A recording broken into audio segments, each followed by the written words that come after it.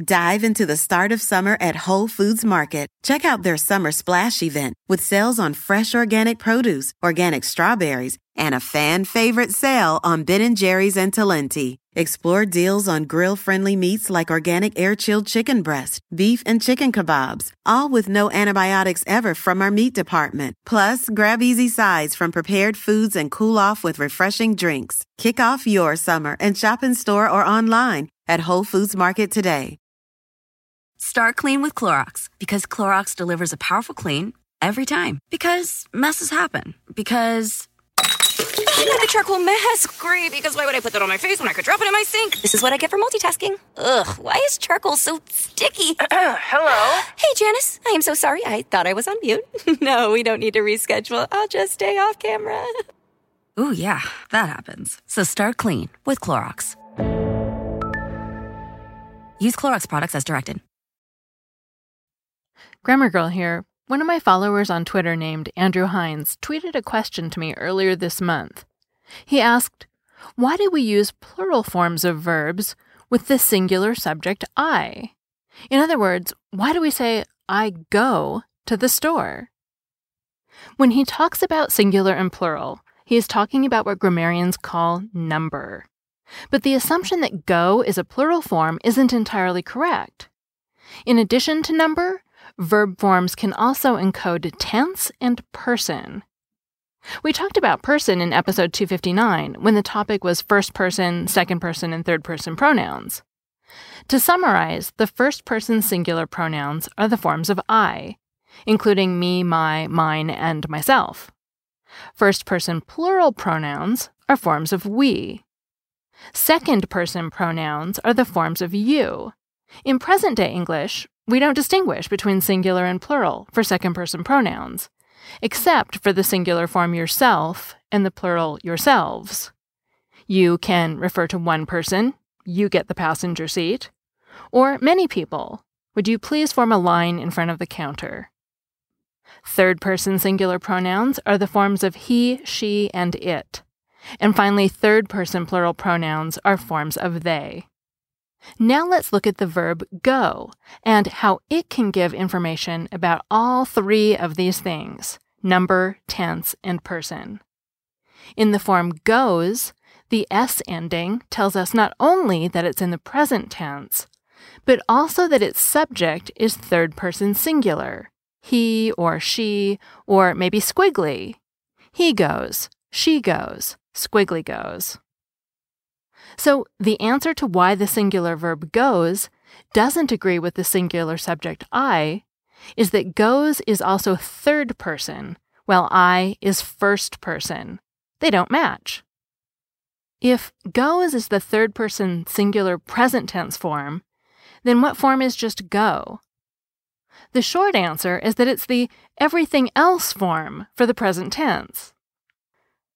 Traditional grammar books will often list this same form 5 times for first and second person singular and first, second, and third person plural. However, from a learning perspective, it's easier to just think of go as a form that can take on whatever combination of person and number you need in the present tense, other than third person. It's the everything else form. The technical term for this kind of situation, in which one word form can fill more than one function, is syncretism. And English has a lot of it. In fact, we've already run across another example of it, with the second-person pronouns, where you can be either singular or plural. In older stages of English, there were different pronouns for second-person singular and plural.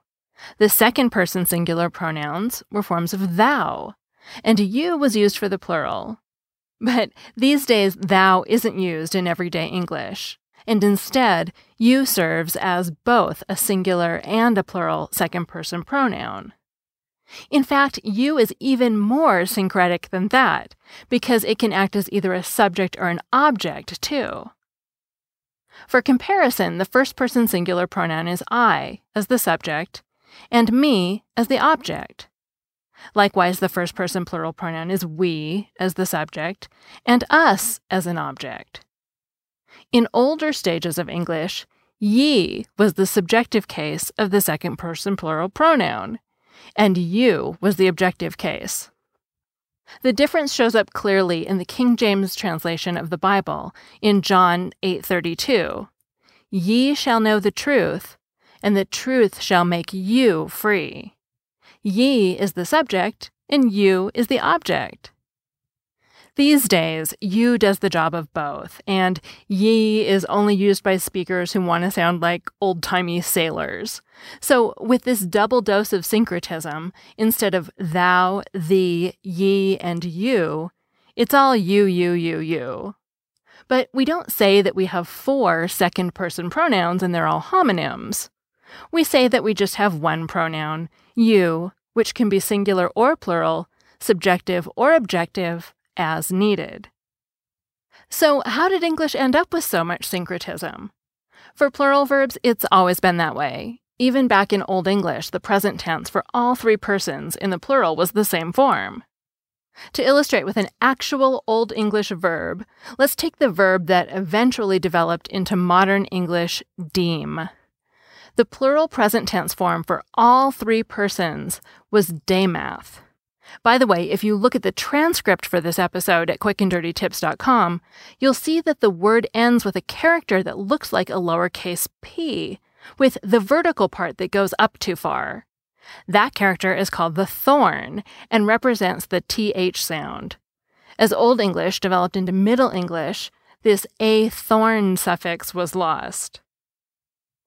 The rest of the syncretism in present tense forms came later.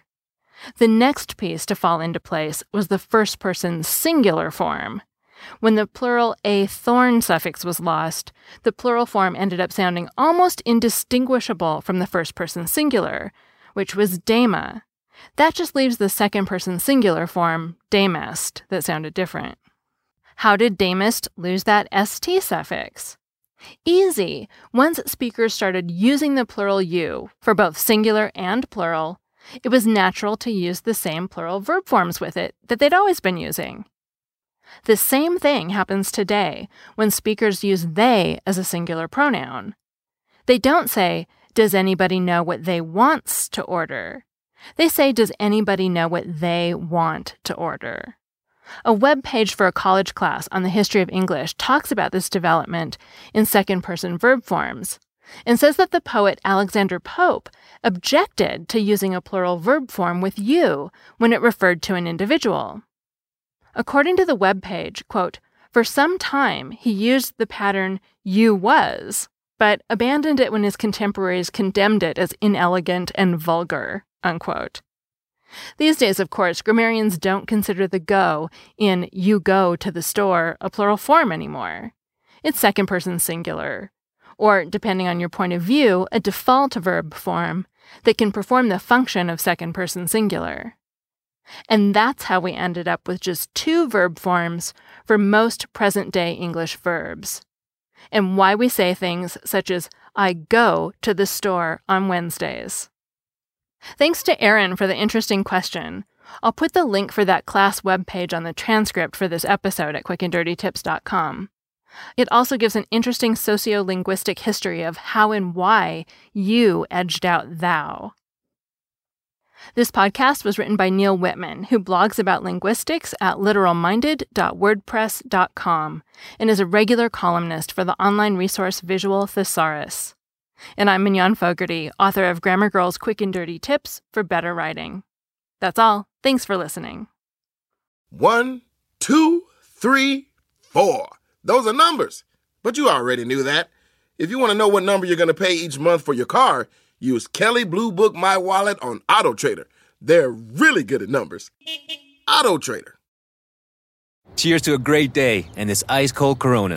You know what would make this day even better? My grandma's carne asada. Or your grandma here with us, making carne asada. She does love a cold Corona. Throw in some dancing. Oh, we can watch the game. I'll drink to that. So a backyard concert with football, food, dancing, and Corona? And your grandma.